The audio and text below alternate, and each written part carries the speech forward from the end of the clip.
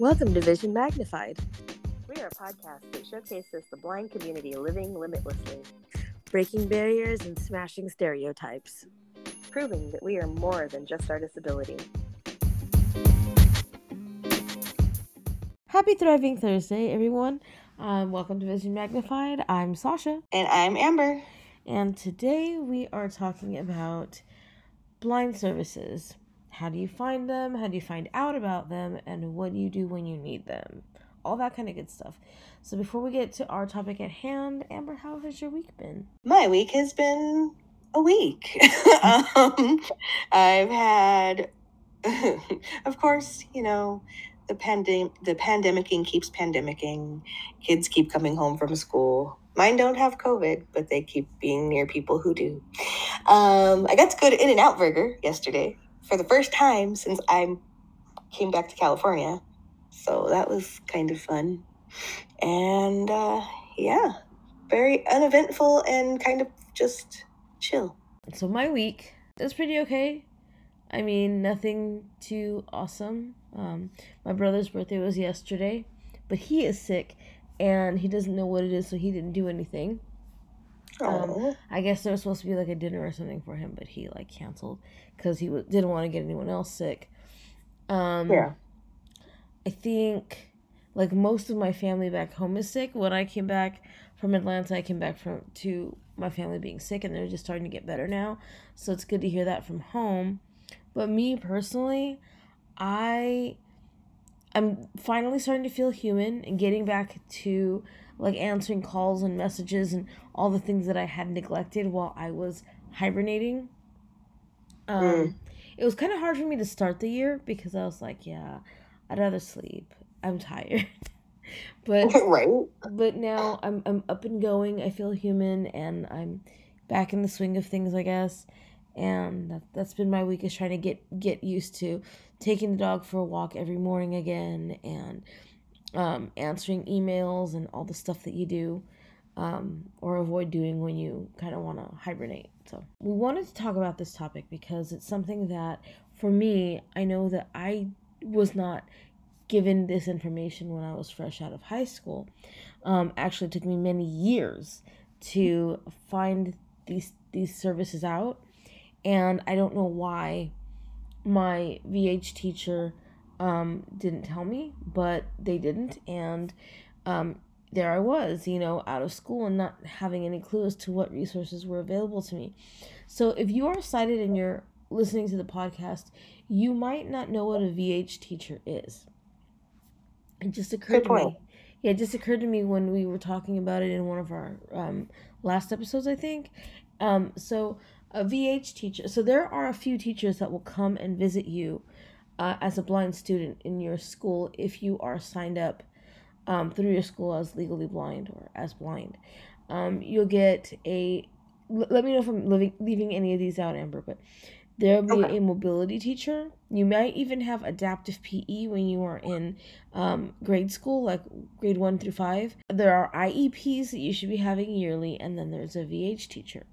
Now, an orientation and mobility teacher, I had one since I was 3. And it started out with me that she would introduce me to cars and streets and things like that. And we were not doing any street crossings at the time, but it was all just, these are cars, these are streets, this is how cars work. They drive on the right side of the road. It was very basics that they were teaching me at a young age. Wow, I didn't have it that young. That's kind of cool, actually. Yeah, mine didn't start until I was in grade school. Yeah, they pulled me out of preschool and actually did talks with me and stuff like that. And then I don't recall having mobility again until the 1st grade, because I remember in kindergarten they did not have mobility for me, I don't believe. And then as I got older, it turned into, this is how you cross a street, this is what a clicker is, this is how to do echolocation, this is a cane, and this is how you use your cane, this is a monocular, this is how you use your monocular, and this is how you use your monocular and your cane together. I wasn't even given a cane until high school. So see, just the difference in just counties and how they run their services for the blind is kind of interesting. Yeah, so I got my cane in, I believe, the 4th grade. Did I want to use it? Hell no. But I had it. I had all these tools growing up with my orientation and mobility teacher. The adaptive PE teacher that shows up around grade 1 through 5, they basically just take you to a little room, and I think what they're doing is they're making notes on your balance, on your poise, on your dexterity, all those things that you want to make sure are normal. And they make notes on you basically, and then I guess they present that in your IEP, and then your parent can do what they need to do with that result. Like, for example, I had a bone density test when I was 10 because it was thought that I was not maybe as strong as I should be for my age. So they can find out things about you in the adaptive PE classes. A VH teacher is sensory visually handicapped. I believe that's what it stands for. And they will come to your school. And my best guess is that what they do is they have, they're supposed to meet with you once a week. Or once every so often. Mine only came once every blue moon. And they are to discuss the things that you are in need of in your class. And they're supposed to provide those things. They're supposed to figure out how to get those things for you. So interesting, because there again, I had a VH teacher, and all I was doing was going in and practicing stuff that I was learning in class. Like, I remember my name, my last name, because it's so long. And so I practiced that, or I practiced writing my number 8s because they didn't like you putting 2 circles on top of each other to be an 8. But I also had I had the IEP, meetings with my teacher, like my principal and all that. But I had this other lady that was from like the SELPA office, and I don't even know what that even stands for at this point. But like, I just remember her. She was the one that got me the things I needed. Mm-hmm. And in elementary school, my VH teacher just worked with me on classwork. And then I don't even think I had a VH teacher in. See, I went to a resource class, and they called it resource.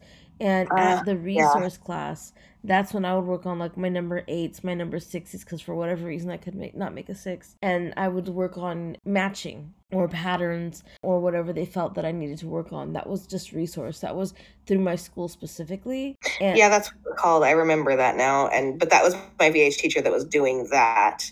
Really? And then I had later. And then when I was in high school, I was in resource, but basically I was in a room full of jocks who couldn't get their GPAs up, but still wanted to play sports. And so they got busy work. We all got busy work worksheets. For me, what my VH teacher did, she came in, I want to say something like quarterly, because she really didn't come that often. And I had 3 VH teachers out throughout my entire career. All they did was they took me out, we sat at the lunch benches, we talked about how school was going, and for the most part that was it. Then I went back to class. But some of them actually asked, what can I do for you? What do you want? Like, do you need extra paper, different pens? What do you like to do? And I would tell them, like, oh, I'd like to read. Okay, well, fine. Let's get you in contact with Braille Institute. We'll get you these books on tape. These services will all take us out of our class, out of our mainstream classroom, and they would work with us throughout our school day. A VH teacher, and this I found out later on, when you are a senior in high school, what they are supposed to do is they are supposed to prepare you for what comes ahead, and it starts your junior year. They'll tell you what to expect your senior year, which is when you start filling out applications for college if you're going to college, or you will start getting signed up with Commission for the Blind or Voc Rehab of some sort. And they're supposed to tell you all the services that are available to you, like independent living skills centers. They're supposed to set you up with all of these things that you might need when you're coming into your adulthood. And my teacher did none of that. Nope, none of that. There was none of that. So here I am. I've graduated high school, and I have no clue what to do. I think that it's all over. Any blind services that I was entitled to or was given are now gone, and I don't know what to do. And the one thing that was a constant with me throughout my youth was the Braille Institute. And Yes. through the Braille Institute, I learned about what was in our area called Department of Rehabilitation. Basically, to my mind and my experience, they were just there to help me either go to college or get a job and get the resources that I need. It took going to Braille Institute and then their youth program going, okay, well, you're not going to be a part of our program anymore. This is what your next step is going to be to like even get that. Yeah, and the thing is that for the two of us who had that because of the state that we grew up in, countless of blind individuals never got anything like this, and they didn't know what to do because either they spent their entire life masking, or their parents never talked to them about being blind or anything like that. So they had absolutely no idea because it was not an advertised thing.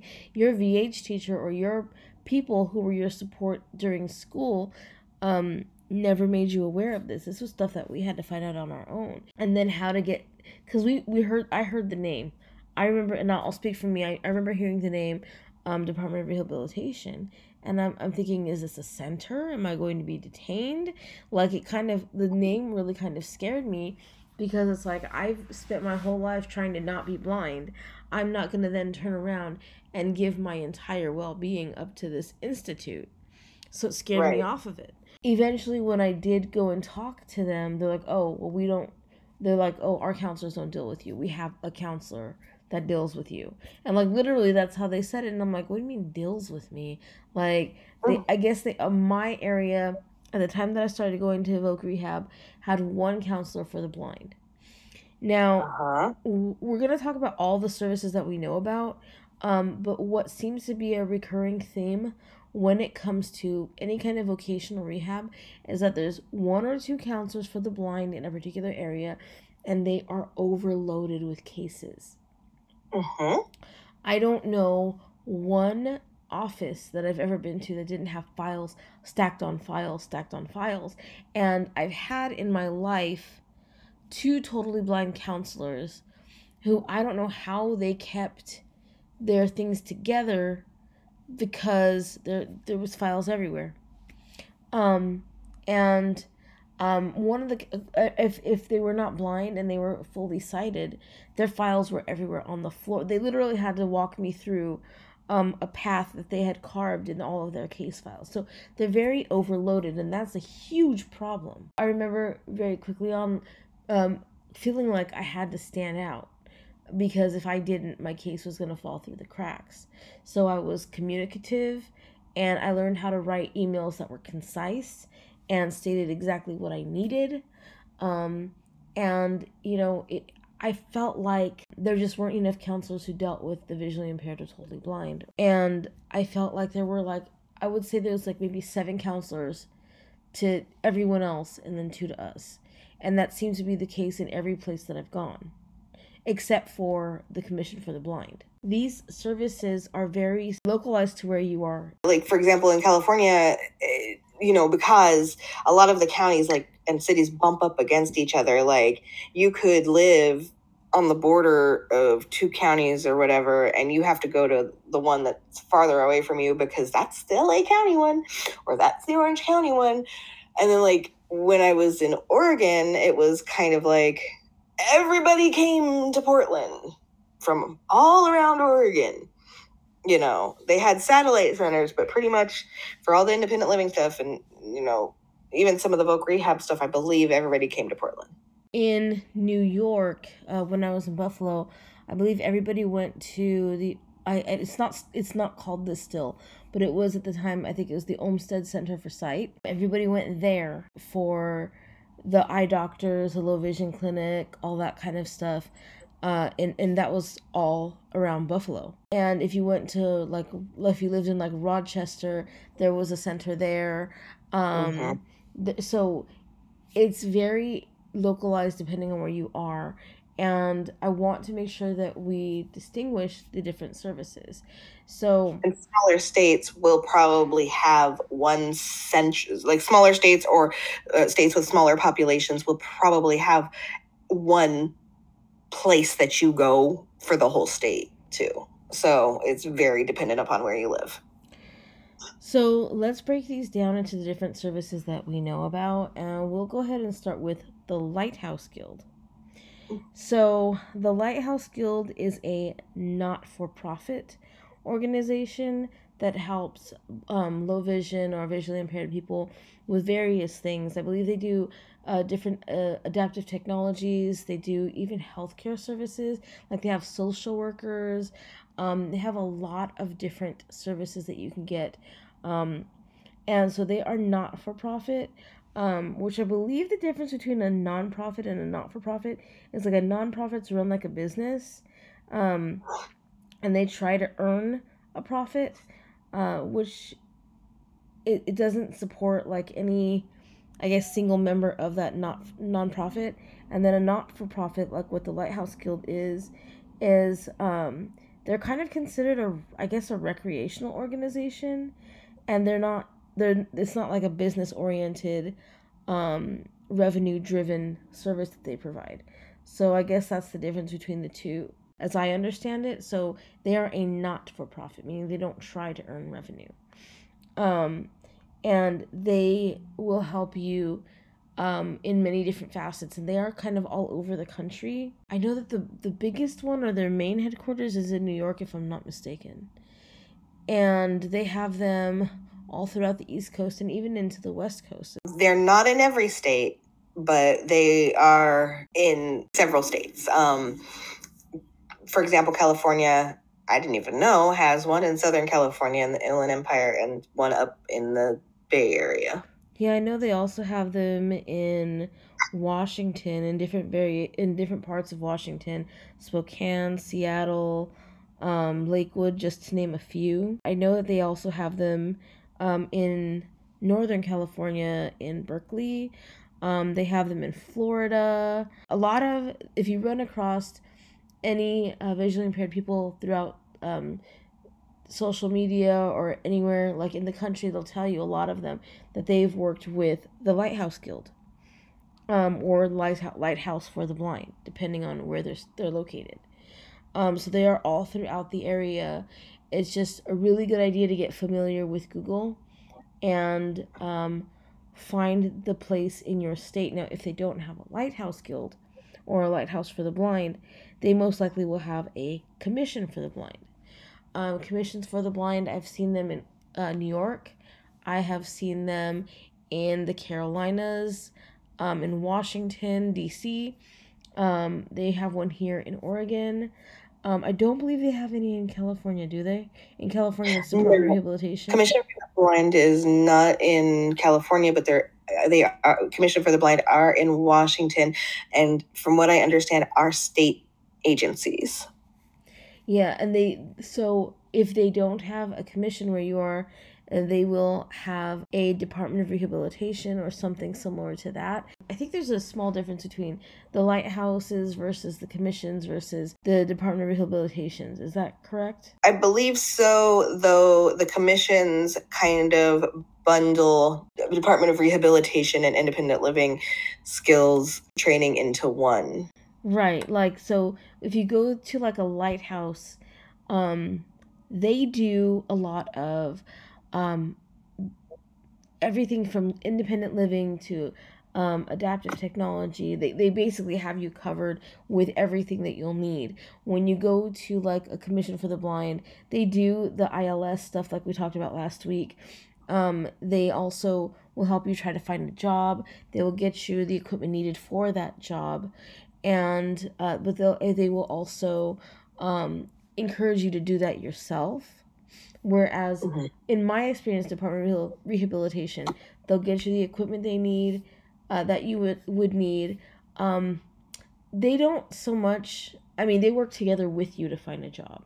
It's not so much placed on you to find it, but they will work together with you to find what's best for you, and then they will do what they need to do to contact people they might know in the industry, or they might send you recommendations that they find, if you're just more interested in getting a job. These are some of the blind services that you can have as an adult, and I do want to also touch on the services that we spoke about earlier, so that way you guys have a better understanding. Because one of the things that makes me very shocked, I guess, and disheartened is that a lot of people don't know about any of these services, and we should be educated, and we should be educating each other on these services. Absolutely. Orientation and mobility is something that we both got in school, but some people do not get it in school for whatever reason. But if you are somebody, let's say, who's very sheltered, somebody who's just lost your sight and don't know what to do, if you have it as a goal to get around your neighborhood, to learn things about your neighborhood, this is a perfect service for you. Orientation and mobility is where they have an instructor come out to you, or sometimes you will meet them if it's part of your lesson, and they will teach you how to cross streets safely. They will teach you how to take a train or a bus. They'll teach you how to shop in a grocery store. They'll teach you how to locate the aisles that you'd like using the vision you have or using other methods. They will also recommend equipment, and if they are based out of a Commission for the Blind or Voc Rehab office, they'll often help you acquire that equipment. They also will assist you, especially if they are connected with a Voc Rehab. They will help you with getting to job sites, navigating the transit to a job interview, showing you kind of where the front door is, that kind of thing as well. Yeah, they're very good at working with you to find what is best suited for you as far as getting you comfortable with being out and about on your own. If you have never used a cane, they will teach you. If you've never used any kind of adaptive technologies that will help you be out and about, like a monocular, or if you use like, I know some people use like clickers for echolocation, or they do a lot of things by echolocation. They can help you develop that as well, some of them.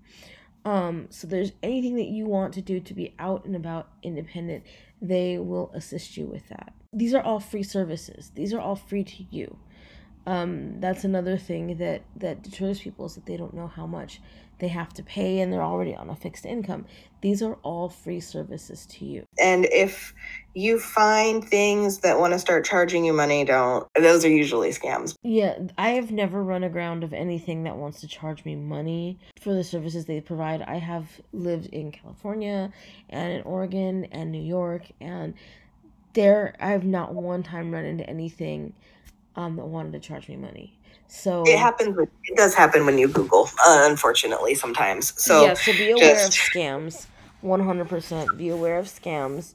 I am looking at a directory that I found because it's difficult, right?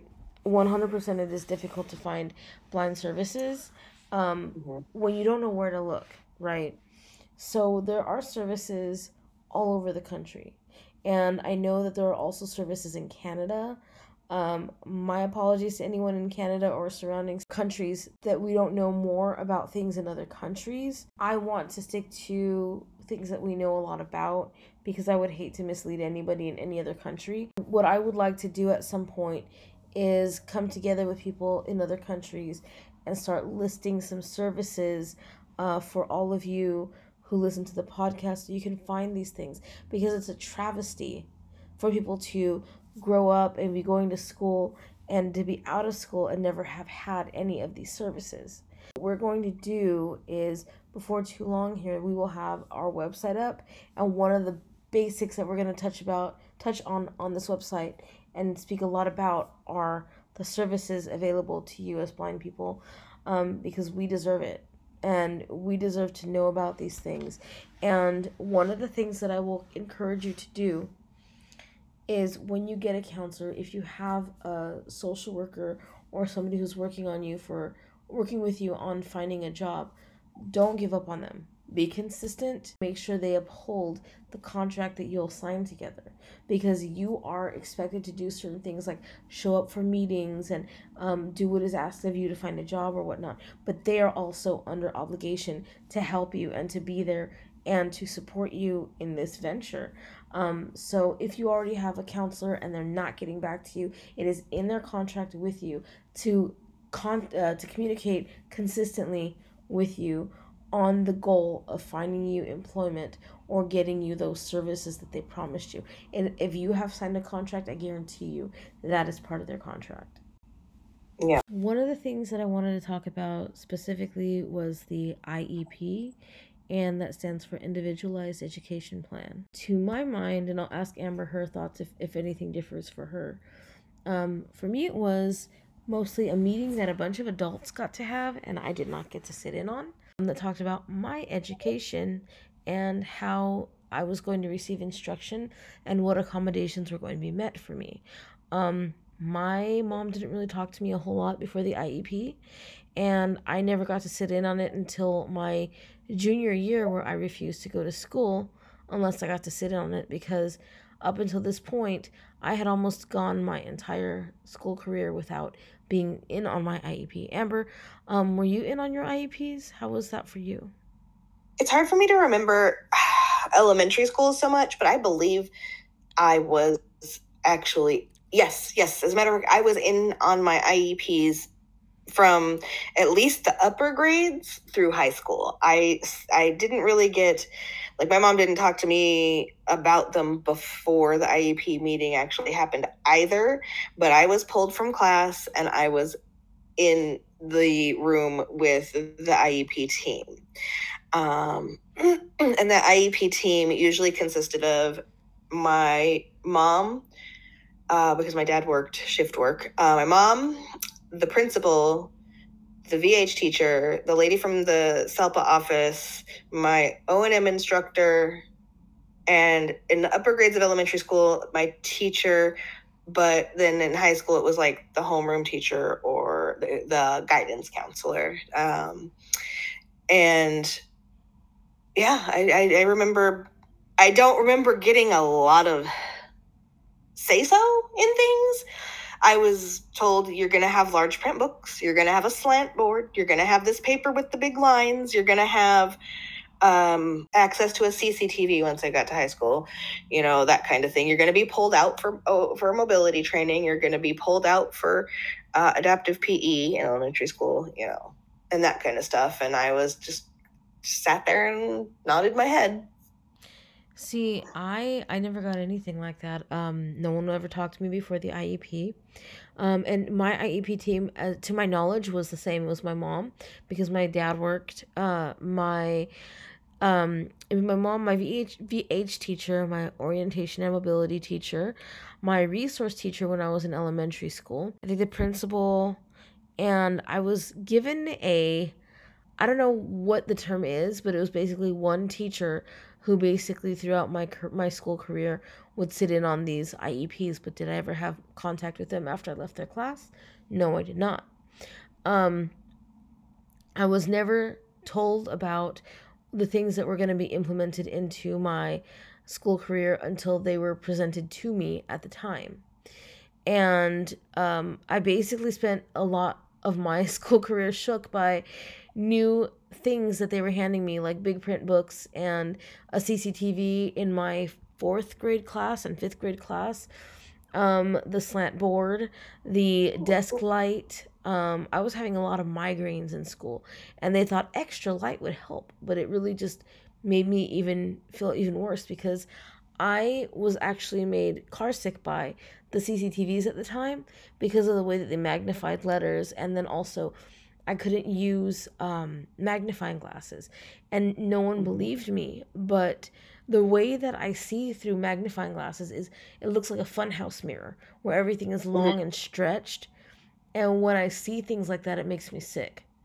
So I was like the worst person to be born blind, because at the time when I was going to school, we didn't have the digital magnifiers that we have now that make everything very clean looking. So I spent a majority of my school career kind of nauseated by the things that they were doing. We never tried anything out with me in the IEP. It was just, hey, we talked about this at your IEP. I was learning everything after the fact, and it always made me feel so small and so relegated and so not considered, And that's common. That's a very, I was actually, because I have kids who have IEPs for different reasons, I'm learning more about the IEP process, and it is very common to not have the child in the IEP meeting at all, whether it be because they feel like they're not going to pay attention anyway or whatever. Like, they're supposed to like talk to the child about what they need beforehand, but they don't. They just, I feel like they just open a book and go, okay, this is the disability they have and this is what everybody else gets. Let's give it to them. Yeah, and I think that had I been given a voice, I would have opted for more blind training with Braille. But because it was like they said, I don't know who they is, but they said that I was not to learn Braille, and they said that I had to use my vision.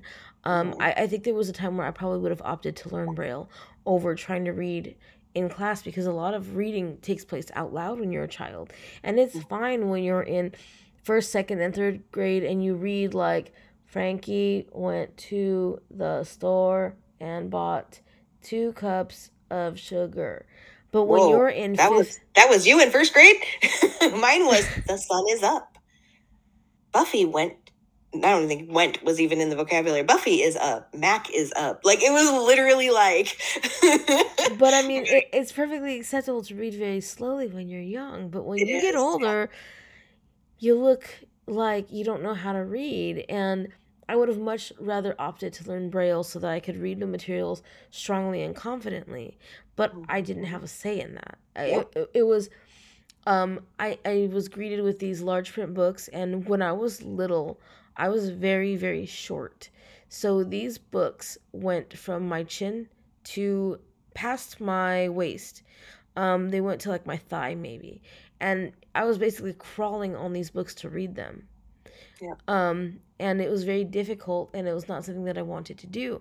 So it might have looked to my teachers and to my mom like I was just being a lazy student, but you're not even considering me when it comes to my school career, and I'm frustrated and I don't have the voice to say how frustrated I am, nor do I have the vocabulary to express anything, but I'm mad because this is happening to me and no one is explaining things, what's going on to me. It's just, here, this is what you have to do. Yeah. And it's not helping. You're trying to help me, but you're not listening, or you don't even care what I'm saying, so you're not helping me. Exactly. And, the IEP, like, the whole goal of it is to be able to get you the services and things that you need to be able to function like the other students. Like, maybe not have me participate in the popcorn reading or like Popcorn that kind was of horrid. or the where you read a paragraph and then you say popcorn and then pick a person at random. That kind of thing wasn't discussed. The row reading, where you go up and down the rows and you just knew it was your turn.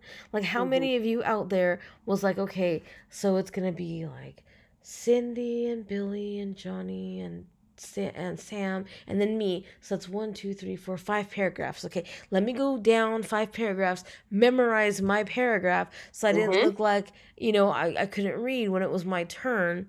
Yep. And then when it was my turn, I'm reading my paragraph like I knew it because I've been memorizing it these past 5 minutes.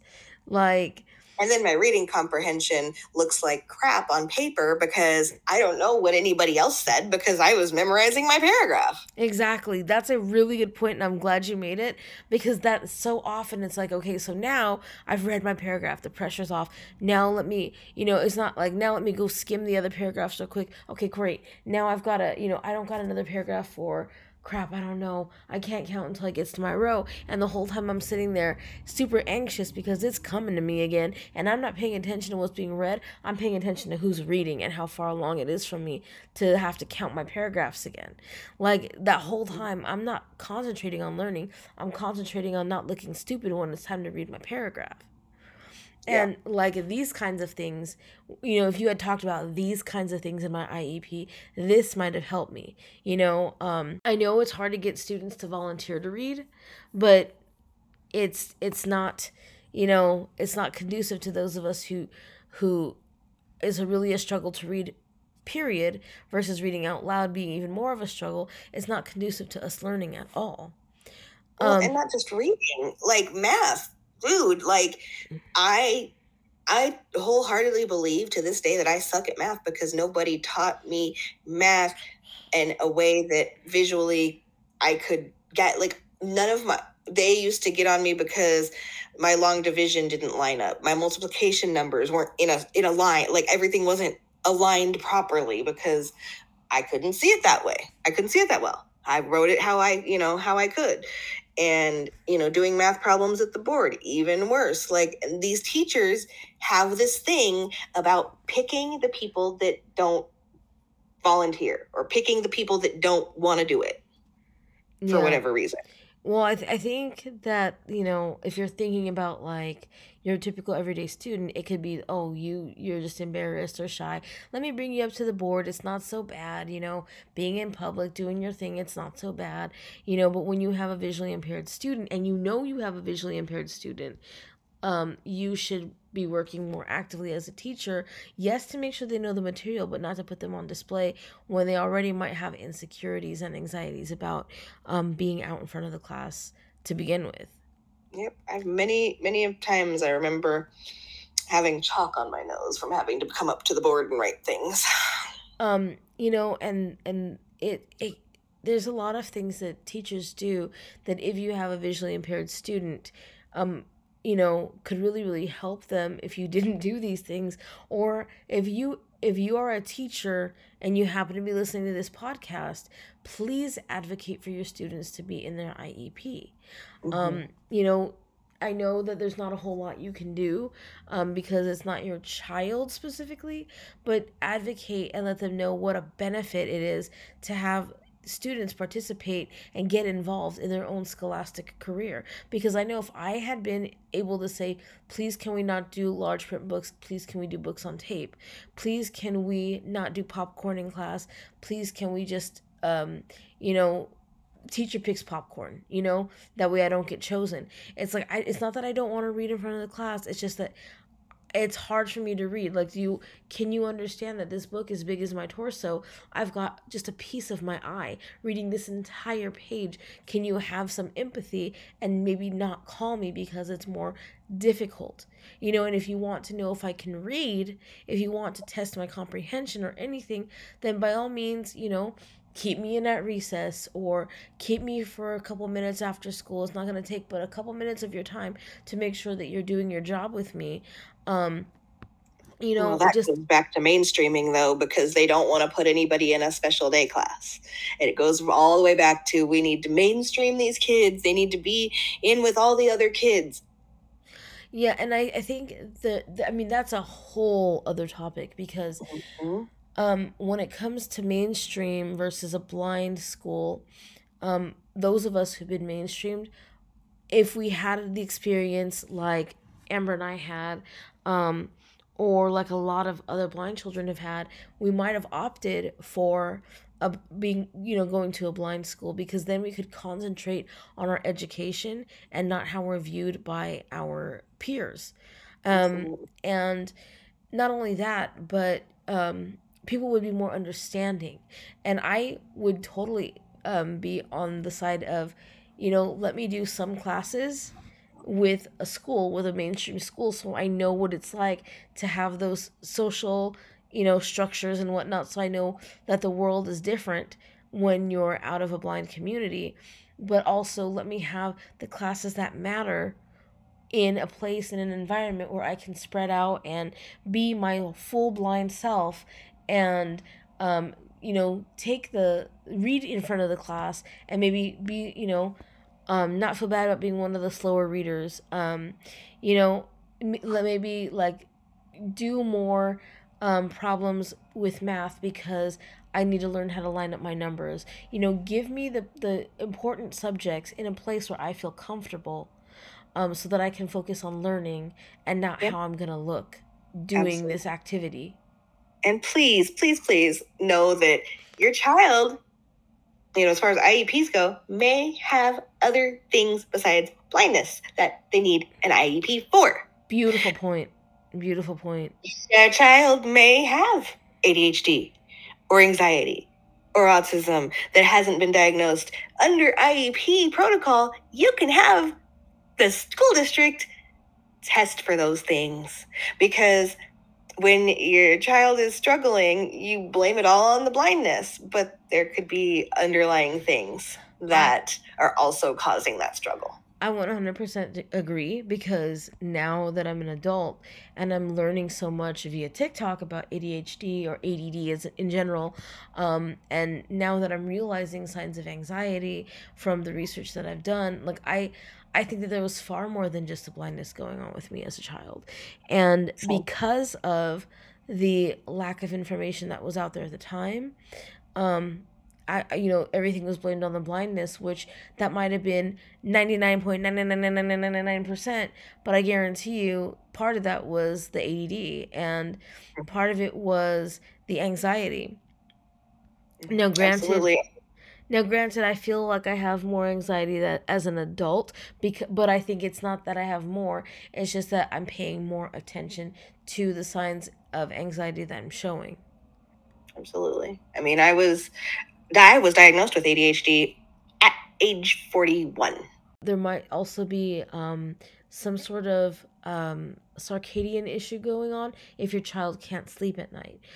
One of the problems that my mom and I had a lot growing up is that I was a horrible insomniac, which means that I was super tired for school the next day. And that was a big issue between my mom and I. And we just thought that I just didn't want to go to bed. Like, she just thought I just didn't want to go to sleep.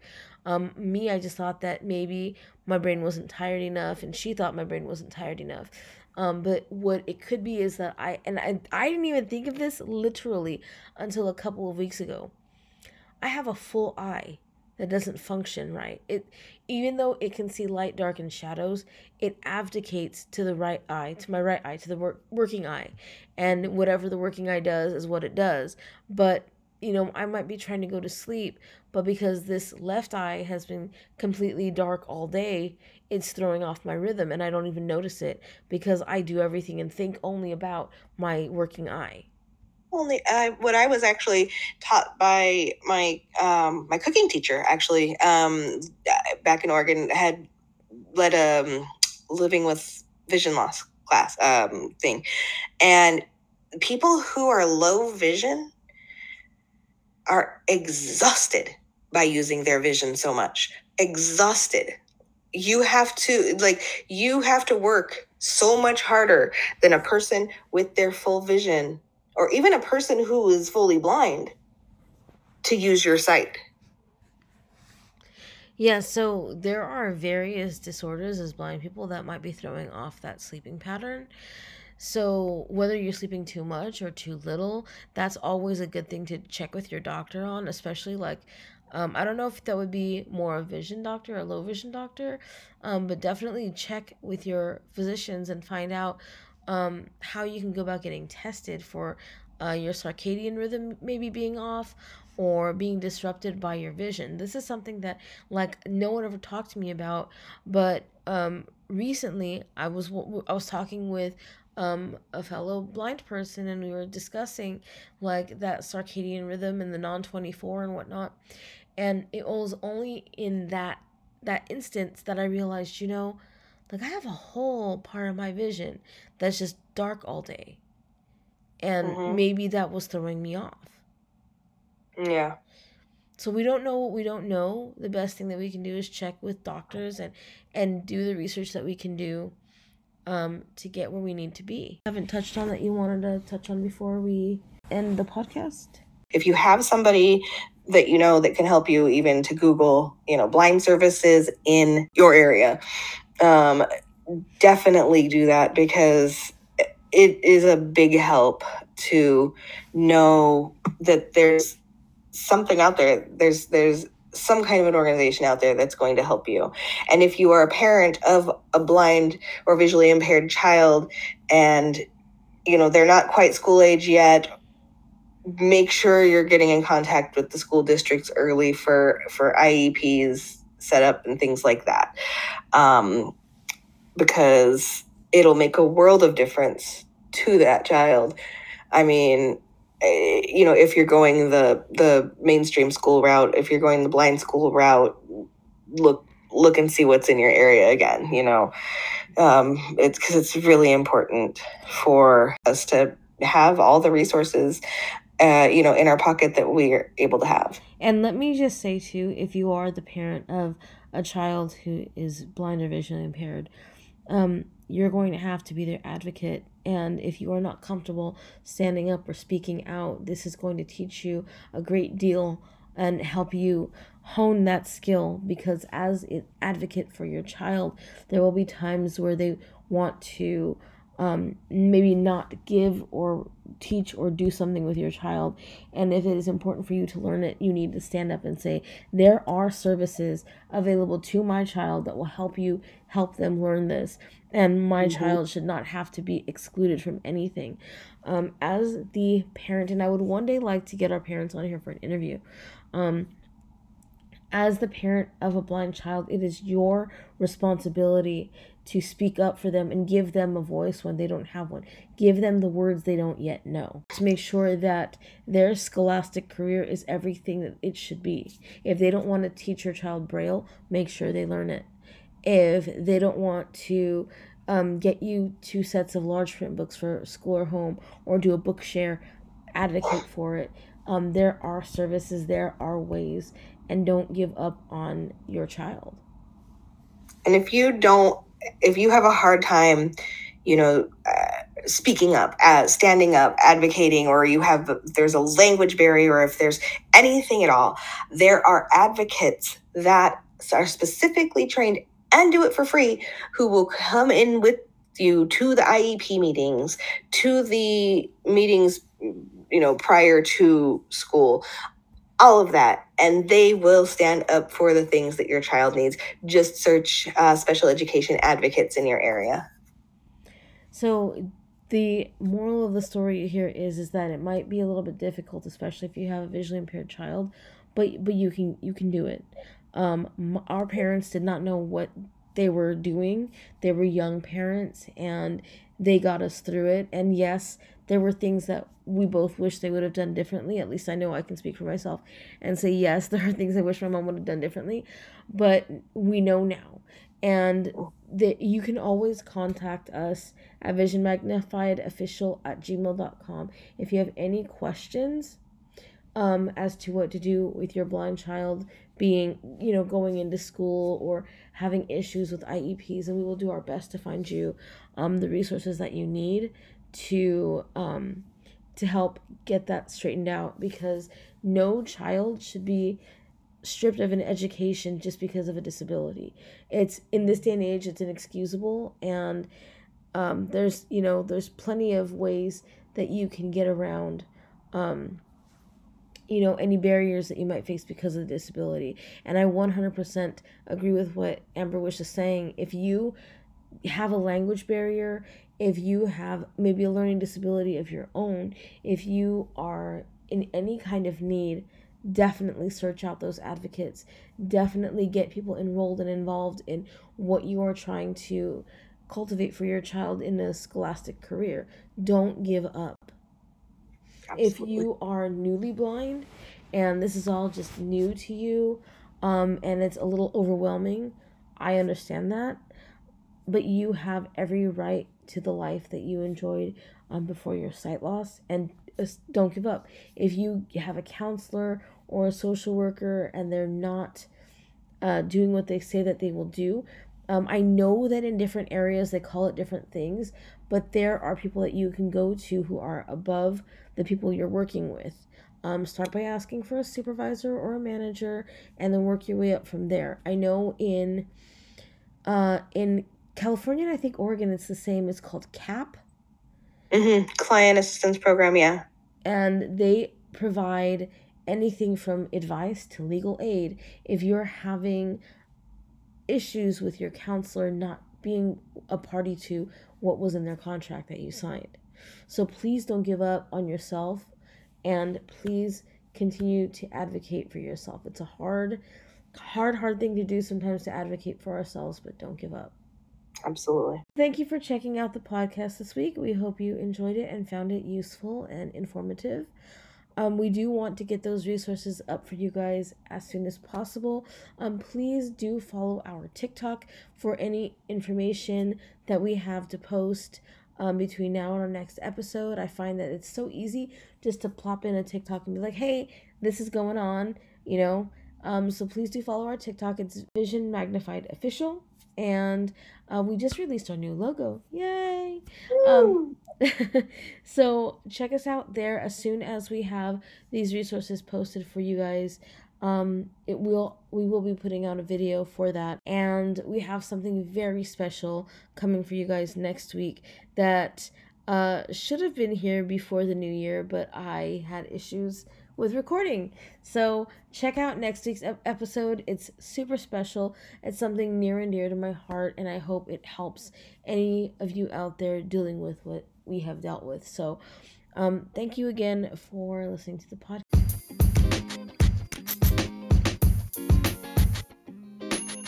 Thank you for listening to the podcast this week. We hope you enjoyed the show and look forward to seeing you next time. You can find us as Vision Magnified Official on TikTok and Instagram, and on Twitter as VMO Podcast. See you next time!